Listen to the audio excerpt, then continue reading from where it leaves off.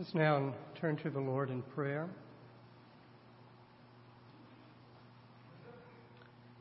We give you thanks, our God, as we come before you. We know that we come before one who is our refuge and our strength, and that though there will be times, that there have been, there will be times in our lives in which we are caught in the midst of storms, and we do feel that we are lost, yet we know that you will make a way for us. And when we need a place to hide away, there you will be our refuge. And when there is a foe against us, that you will be our strength. That you are all things for us, all that we need. We give you thanks that we were created by you, that we are sustained by you, and that we live for you. May all the more each day that we live, that we awaken from sleep, be reminded that your mercies are new, morning by morning. That in the evening, as we look back in the day, that we can recount your faithfulness and your goodness to us. Oh, we thank you for all that we have in our Lord Jesus Christ, who has made us rich beyond all measure. Our Father, we thank you that we have all these things through our Lord Jesus, who was rich, gave up those riches to become poor as we, that we may be made rich, that we may look forward to our own destination of being with you in glory. Our Father, we thank you that while we are in this life, again, that you sustain us, and that as we lift our prayers, we know that our Father does hear. We pray, our Father, for our country, for your Spirit to guide those who are placed in positions of authority and leadership, and we pray for them to be given a spirit of integrity, discernment, of wisdom, to make good choices as they carry out high responsibility. We pray for this Tuesday for the elections, praying for that those who will serve well would be elected, that you would grant us wisdom as we go to the ballot polls, that we ourselves would honor you in the way that we exercise the freedoms that we have been given to elect our leaders. So we pray for your blessing, your guidance of our president, of our governor, of all, again, who you place in positions to serve us. Our Father, we pray for those in our congregation who have been ill, who continue to struggle in illnesses, who have chronic pain, and we pray for your mercies to be upon them, to grant them healing, to give them strength and faith in the midst of their trials. We thank you for your provisions and watch over Jerry Hill. And last week it had a seizure and is in good recovery, and pray for your continuing watch over him. Our Father, we pray for one of our missionaries, Jonathan Hastings, who has suffered eye difficulty, and we pray for him, for the doctors who are providing the care, the surgery that is needed, and pray for his full healing. Our Father, on this Sunday, which has been designated as for the Sunday to remember our brothers and sisters who are persecuted throughout this world, we do lift them up before you. We thank you for brothers and sisters who have kept the faith, who have faced great trials and hardships, all because they confess Jesus Christ as their Lord and Savior. Sustain them, uphold them, protect them. We pray that you would bring down leaders of countries who enforce even laws to persecute them. We pray for your protection of them from neighbors and other militant groups who seek, that's not simply to trouble them or to malign them, but who threaten their very lives, who imprison them, who burn down churches. Our Father, we worry about the loss of freedoms here in this country rightly, but all the more our hearts yearn and grieve for those who, simply because they profess Jesus Christ, have placed themselves in danger. There are those who, if they profess you, will have to leave their families, will have to go into hiding. There are those who have come here to this country and now profess you but cannot return home. Our Father, all the more we pray that you would honor them, care for them, and keep them before us in our prayers. We pray for the more than 50 to 70,000 who are in labor camps in North Korea because they confess Jesus Christ. We pray for those in Syria who have had to leave their country, who have lost loved ones, whose churches have been burned down in Syria, in Malaysia, in Indonesia. Our Father, be merciful and care for those who are your children. And so, our Father, we come back to us here in this sanctuary. We've not been persecuted on our way here. We're not worried of our church being burned down. But all the more, our Father, it is easy for us then to become forgetful of you, of the freedoms that we have, of keeping our hearts focused upon you and realizing the privilege and the joy we have to be here even now.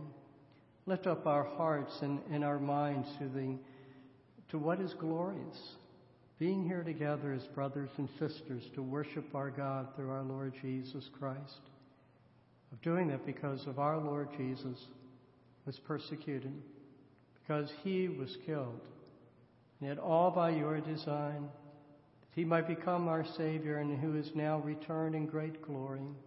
And we worship you, our Lord Jesus. In your name we pray. Amen.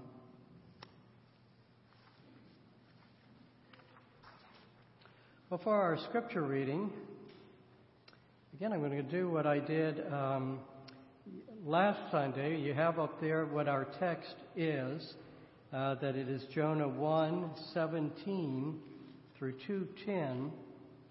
But I'm going to actually read the verses before that, because as I go through the sermon, I'll be reading all of those verses as we get there. And so I'm going to begin with chapter 1 in verse 12, which gives the setting of what has taken place. So Jonah chapter 1, verse 12. I did not write down what page that it is in the Pew Bibles.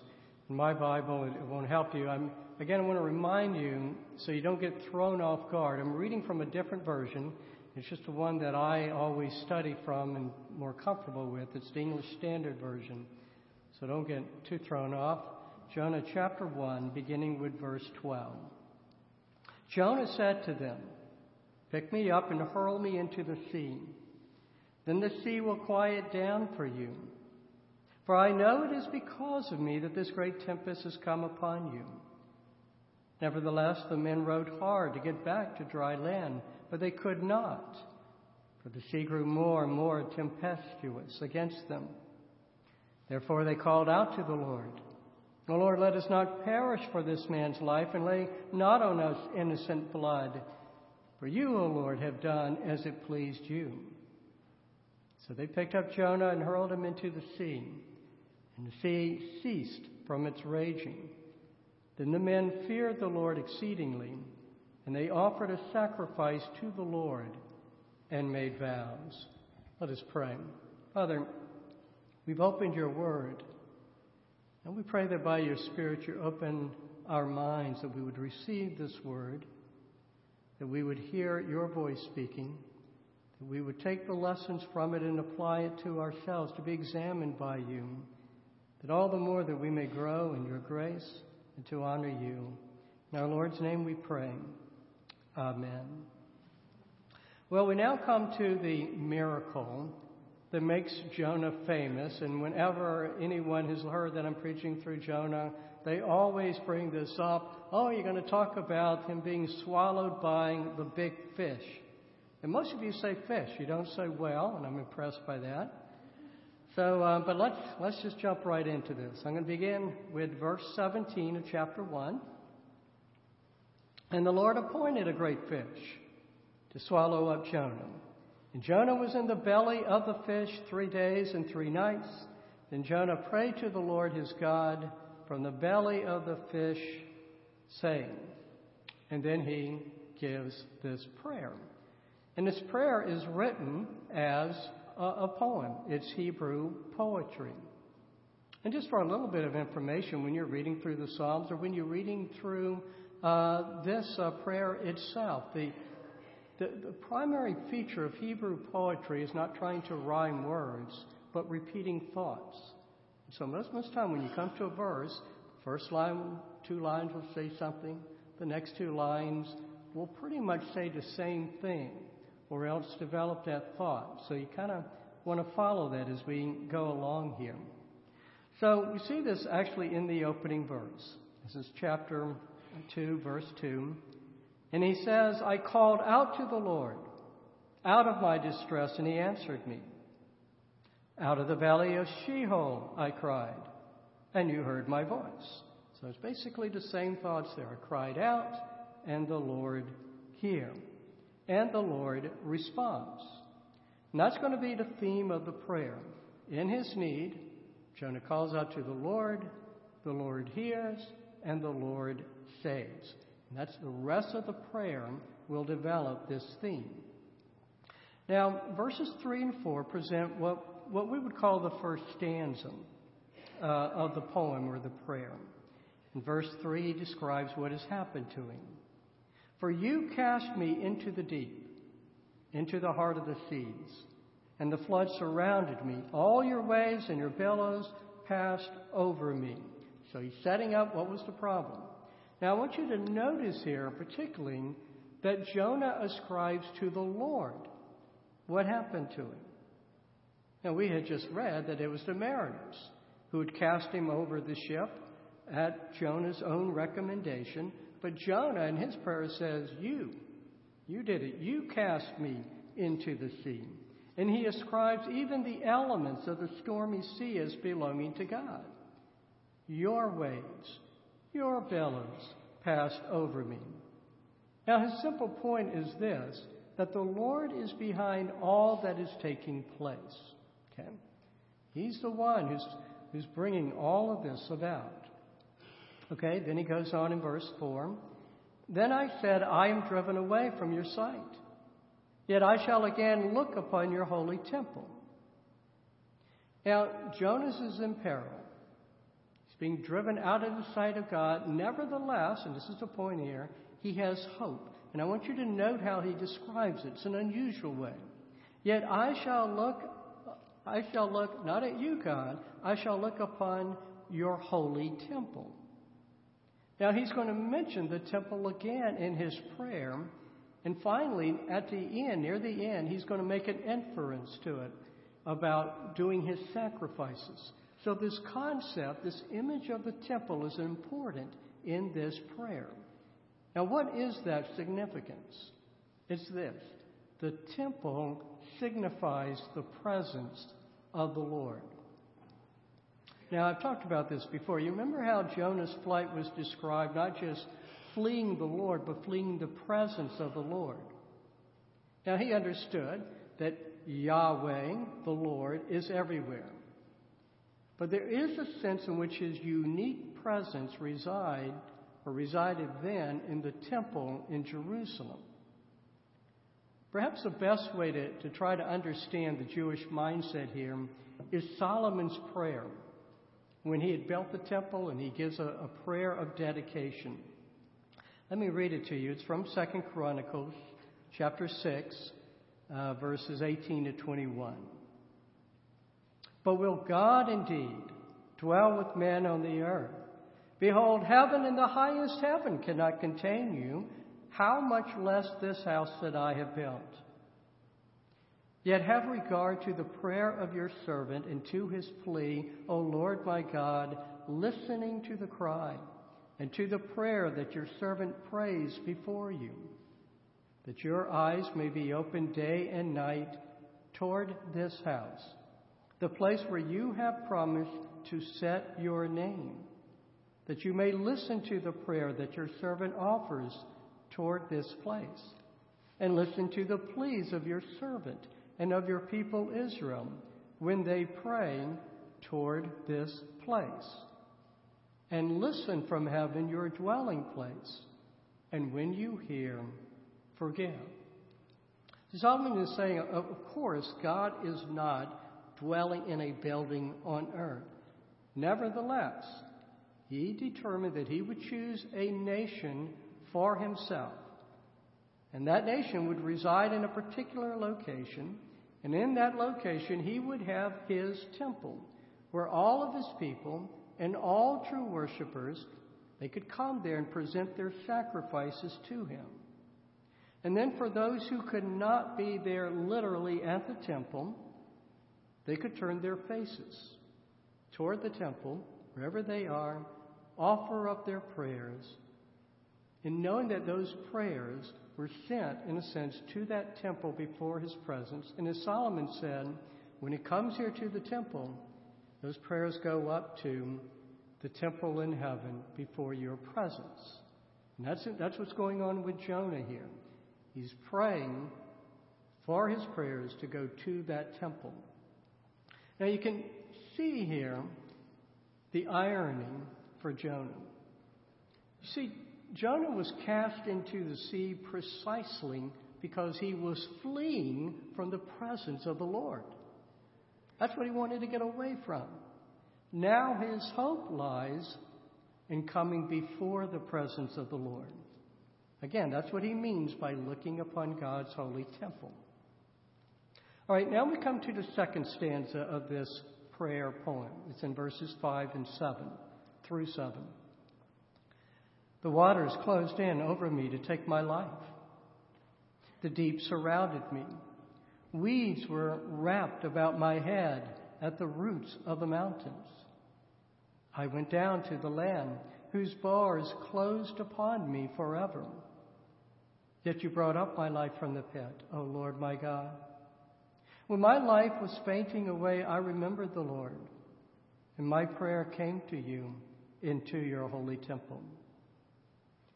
So again, Jonah describes his peril. Then this time he speaks not of his hope, but he's looking now at his hope that was fulfilled. Well, namely that he was rescued. And that rescue occurred because what he's saying is that the prayer that he had made to the Lord did indeed make its way to that temple. And then God heard him. Now the final stanza is verses 8 and 9. And in that stanza, there is a lesson that is taught, and then Jonah gives his resolve. Those who pay regard to vain idols forsake their hope of steadfast love. But I, with the voice of thanksgiving, will sacrifice to you what I have vowed I will pay. Salvation belongs to the Lord. Now here's the lesson. It is that our hope is only in the Lord God.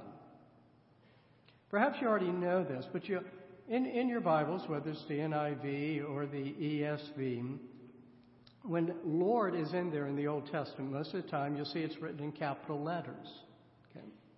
Whenever you see that in your Old Testament, you're reading the Hebrew name by which God had identified himself before Moses.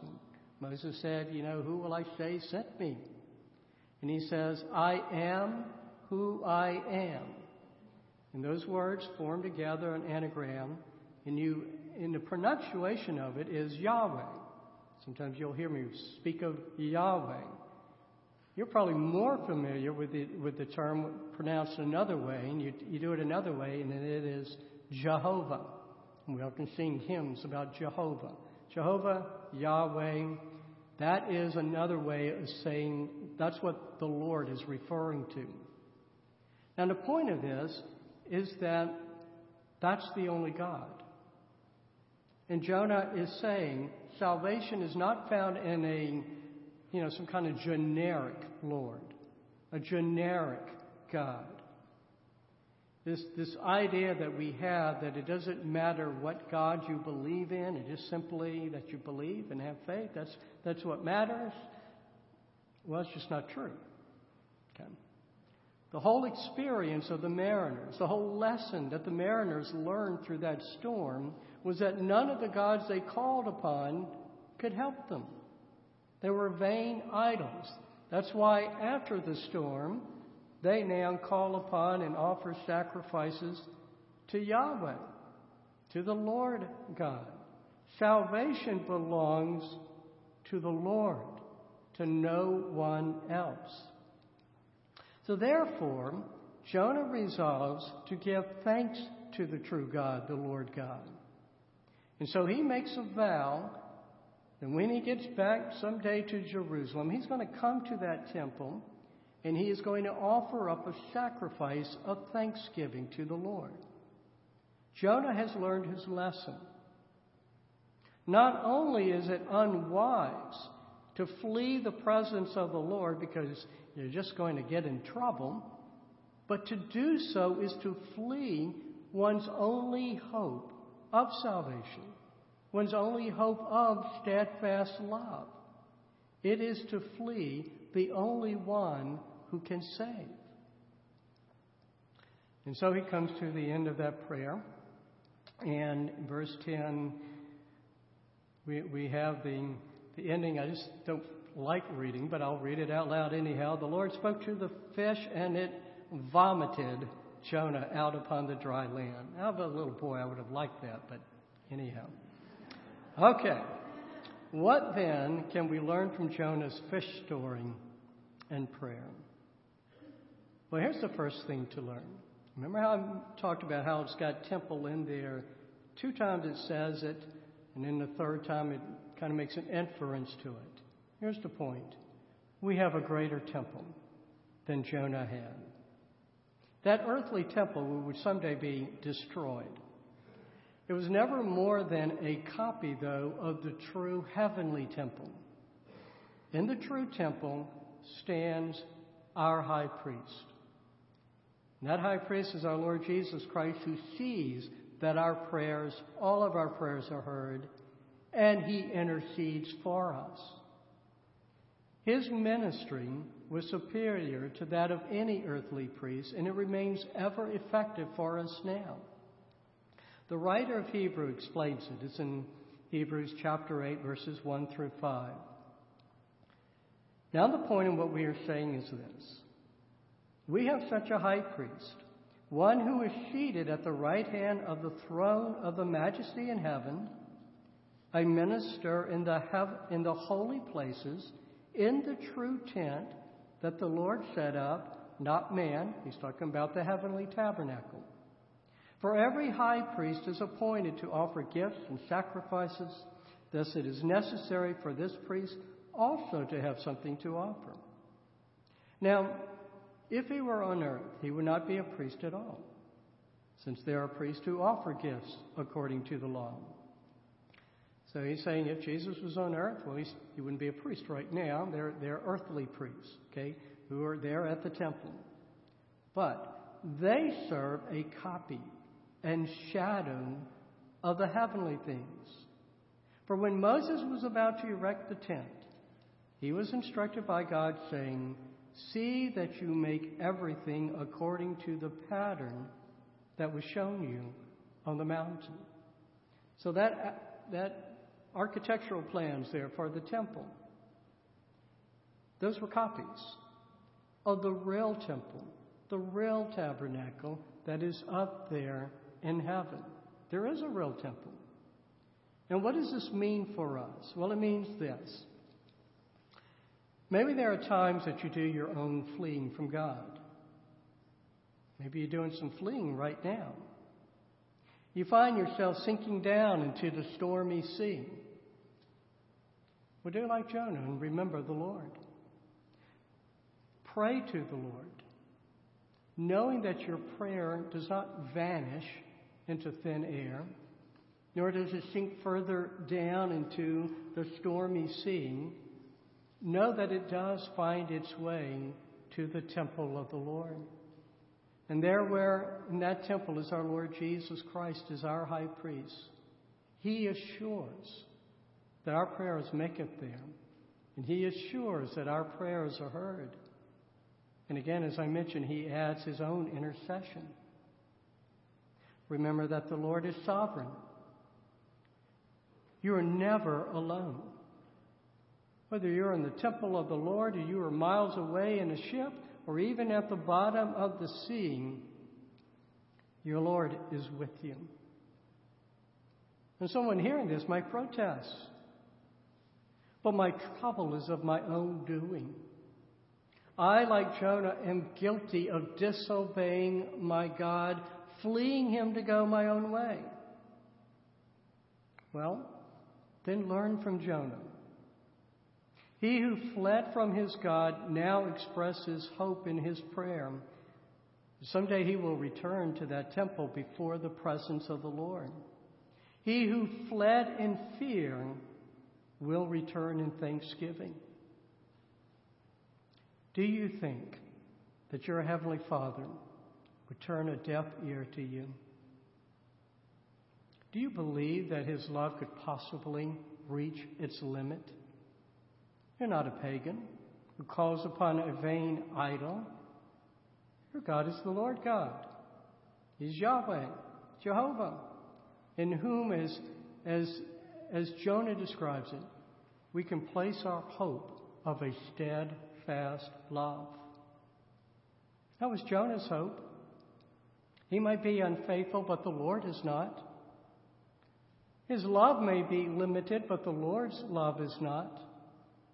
The Lord's love is a steadfast love, resting on the covenant promises that he has made. You may flee, but the Lord will pursue. And your prayer to him, your return to him, in truth, it is nothing more than his drawing you back to him. And indeed, I know this. I know that many of you here cannot look back on the storms of your life without saying, yes, his hand was behind those storms. According to Jonah, it was the God who brought up his life from the pit, who also cast him into the deep, who caused those waves and billows to pass over him. It was the Lord who hurled that great wind upon the sea in the first place. But the storm, the casting of Jonah overboard, even that very sinking down to Sheol, which is how the Hebrew gives this, it was all produced by God to bring his servant back to him. The stormy trial of Jonah, it was not so much discipline, God getting upset with him and therefore punishing him. It was not that so much as it was the Lord bringing his servant back to him and increasing in him a greater appreciation for the Lord's sovereignty and the Lord's mercy. And so we learn that the Lord works storms in our life for that same purpose. He will stop your wandering, and he will lead you back into his holy temple before his presence. As we have a greater temple. And here's what else that we are taught that we have. We have a greater Jonah. Now, some of you, I know you have been wondering, when is he going to get to the fish? Isn't that what the whole thing is about? Well, you're not alone in singling the fish out. Jesus took special note of it. In Matthew 12, in verses 38 to 41, we read this. Some of the scribes and Pharisees answered Jesus, saying, "Teacher, we wish to see a sign from you." But he answered them, "An evil and adulterous generation seeks for a sign, but no sign will be given to it except the sign of the prophet Jonah. For just as Jonah was 3 days and 3 nights in the belly of the great fish, so will the Son of Man be 3 days and 3 nights in the heart of the earth." You want a sign? Jesus was saying. You meditate on the significance of Jonah returning to life after being buried at sea in the belly of a fish after 3 days. That's the sign from Scripture that points to me. You know, I've no doubt that the Lord meditated upon Jonah's fish story. He knew that he was heading into a mighty storm. But unlike Jonah, he was not fleeing from God's presence, nor was he cast by anyone overboard. He was heading directly to the storm. And the time would come when he would leap overboard into that sea. Surely he meditated upon Jonah's description in his prayer of sinking down further and further into darkness, into the pit, into the very belly of Sheol. Now, I know in the NIV it has realm of dead. Sheol represents the place in which one is separated from the presence of God. Jesus knew there would come a time when he would come to that place upon the cross, when the face, the presence of God the Father, would turn away from him. He meditated on what it would be like for the waters to close in over him to take his life, what it would be like to go down to the land whose bars would close upon him, what it would be like to be 3 days and nights in the earth as Jonah was in the belly of the fish. But the sign of Jonah was not merely that he was in that belly of a fish, but that the fish returned him to life, so to speak, by spewing him onto dry land. Jonah lived. He did not become fish food. And likewise, Jesus did not remain in the earth. He rose. The sign is not simply that of dying, but it is that of dying and coming back to life. But let me note here, Jonah was saved by mercy. Jonah was a sinner, rescued from the peril that his sin had placed him in. Jesus was saved by his own victory over death. The earth could not contain the one who created the earth. Death could not close its bar over him, for he had broken those bars. Jesus had not been a sinner. He proved to be pure, and thus a greater sacrifice than all the temple sacrifices combined. And so just as we have a greater temple, a greater Jonah, so we have a greater sacrifice than Jonah tried to make of himself. The story of Jonah is a fun and an encouraging story to read about. The story of Jesus is the battle that he won for our salvation. The story of Jonah is a sign. The story of Jesus is fulfillment of that sign. What then does Jesus' story mean for you? Well, Jesus said it best in John 11, 25 to 26. I am the resurrection and the life. Whoever believes in me, though he die, yet shall he live. And everyone who lives and believes in me shall never die. Someday, you know this, you will come through the storm of death. But you'll come through it, for your Lord will lift you up. And he will bring you into his Father's glorious presence. He will take you before Yahweh into the Holy of Holies, the true heavenly temple. That is your destination. And meanwhile, he'll lift you up again and again, as you feel at times like you're drowning, again and again. He will not forsake you. And even now, you can testify to that, can't you? What then should be your response? Well, it should be that of Jonas, who vowed to enter into the earthly temple of Jerusalem with his sacrifice of thanksgiving. So do that. Offer your own such sacrifice to your Lord.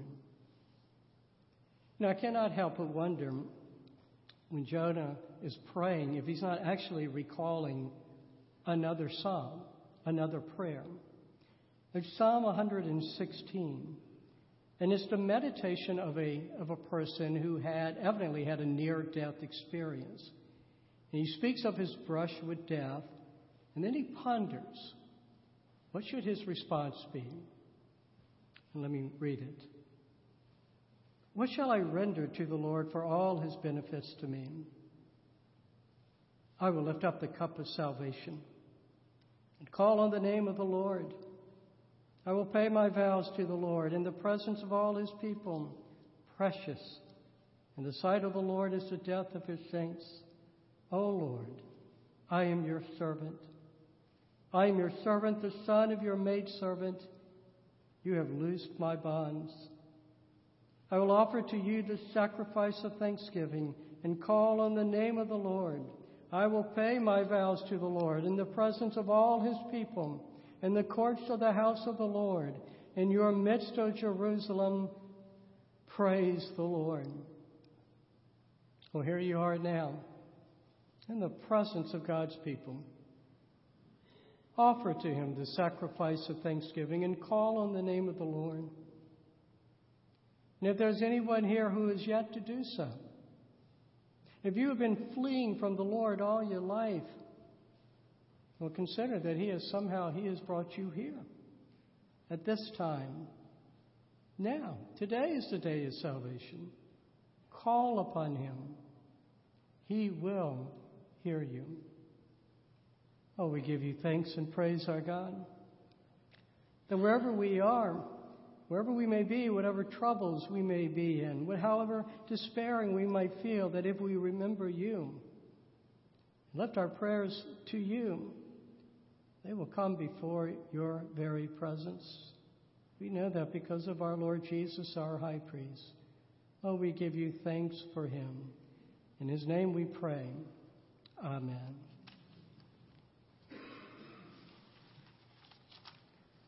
Let us continue our worship, and we'll stand and sing together.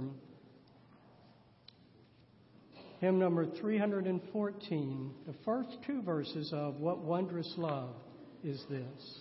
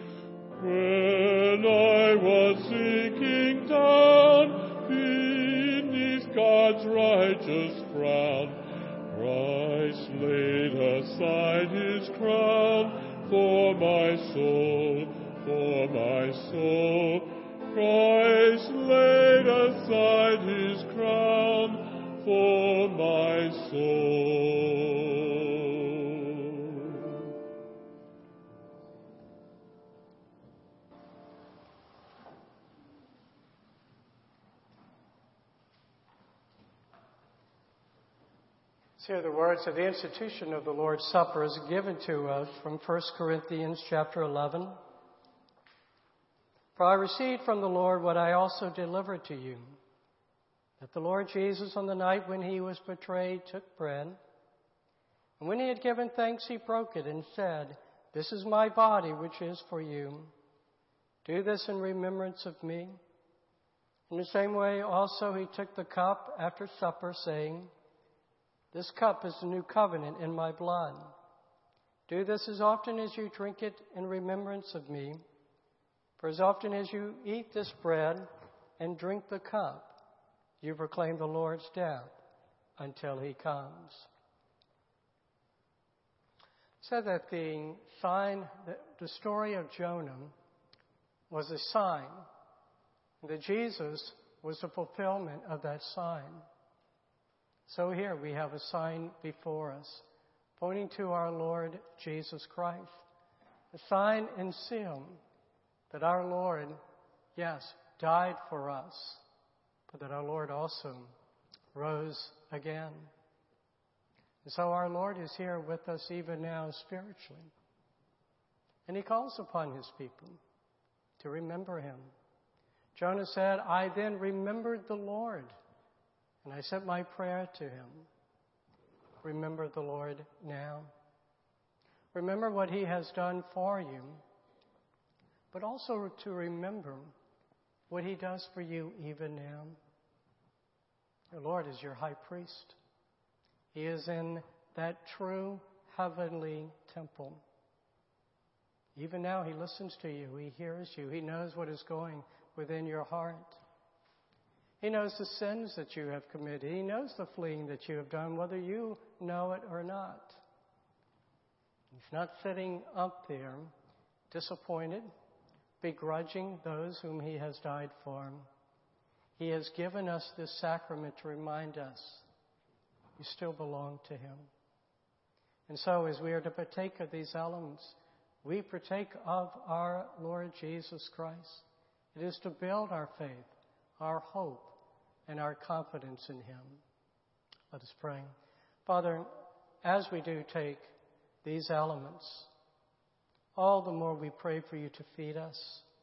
All the more we pray that you to give us the drink of eternal life. All the more we pray that you would fill us up to save us from drowning. At times we feel that way. Remind us that evermore that you are here, that you care for us. You will never let us drown. Oh, we thank you.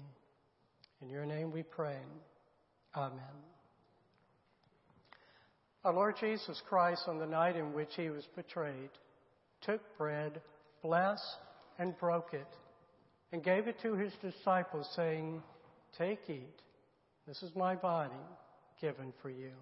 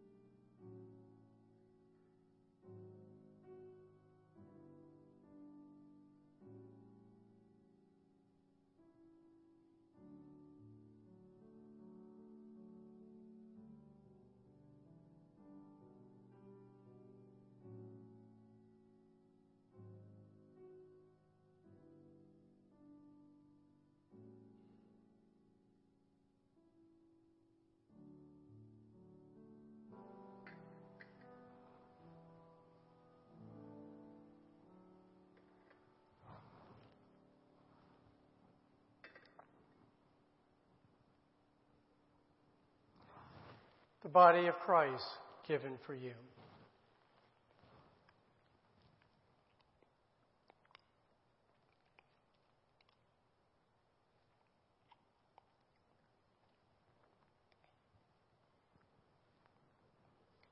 In the same manner, our Savior also took the cup. After having given thanks, he gave it to his disciples, saying, "This cup is the new covenant in my blood, which is shed for the forgiveness of sins. Drink all you of it."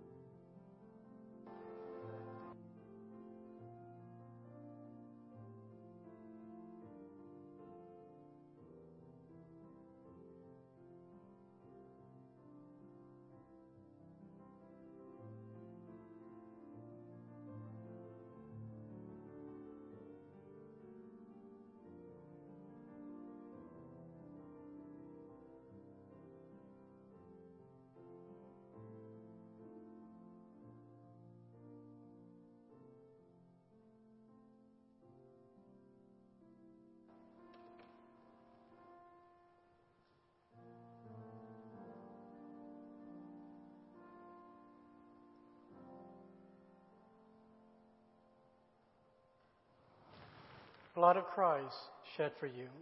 Drink all you of it.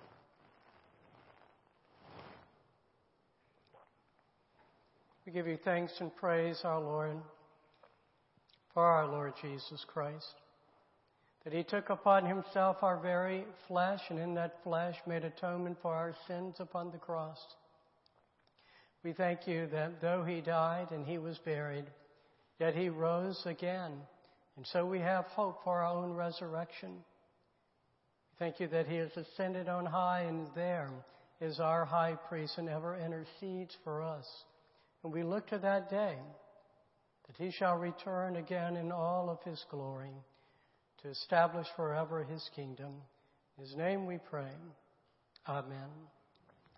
We'll continue our worship, continuing to sing the remaining 2 verses. What wondrous love is this?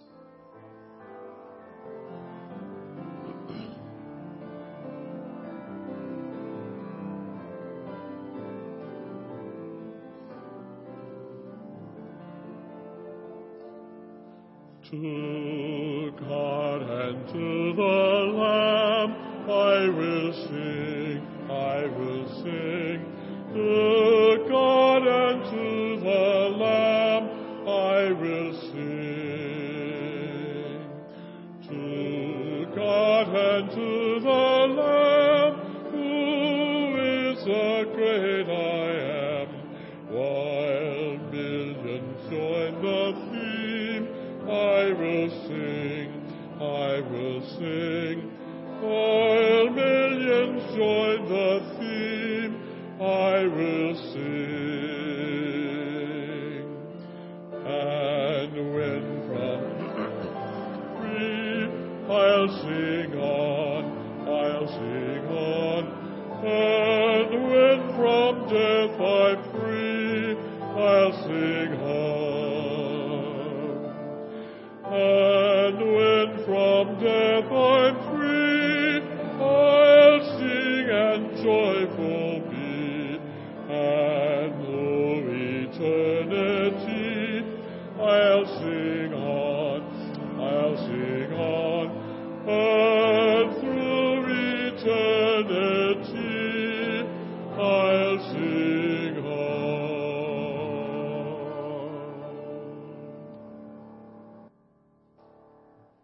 Now may the Lord bless you and keep you. The Lord make his face to shine upon you. The Lord turn his face toward you and give you peace. Amen.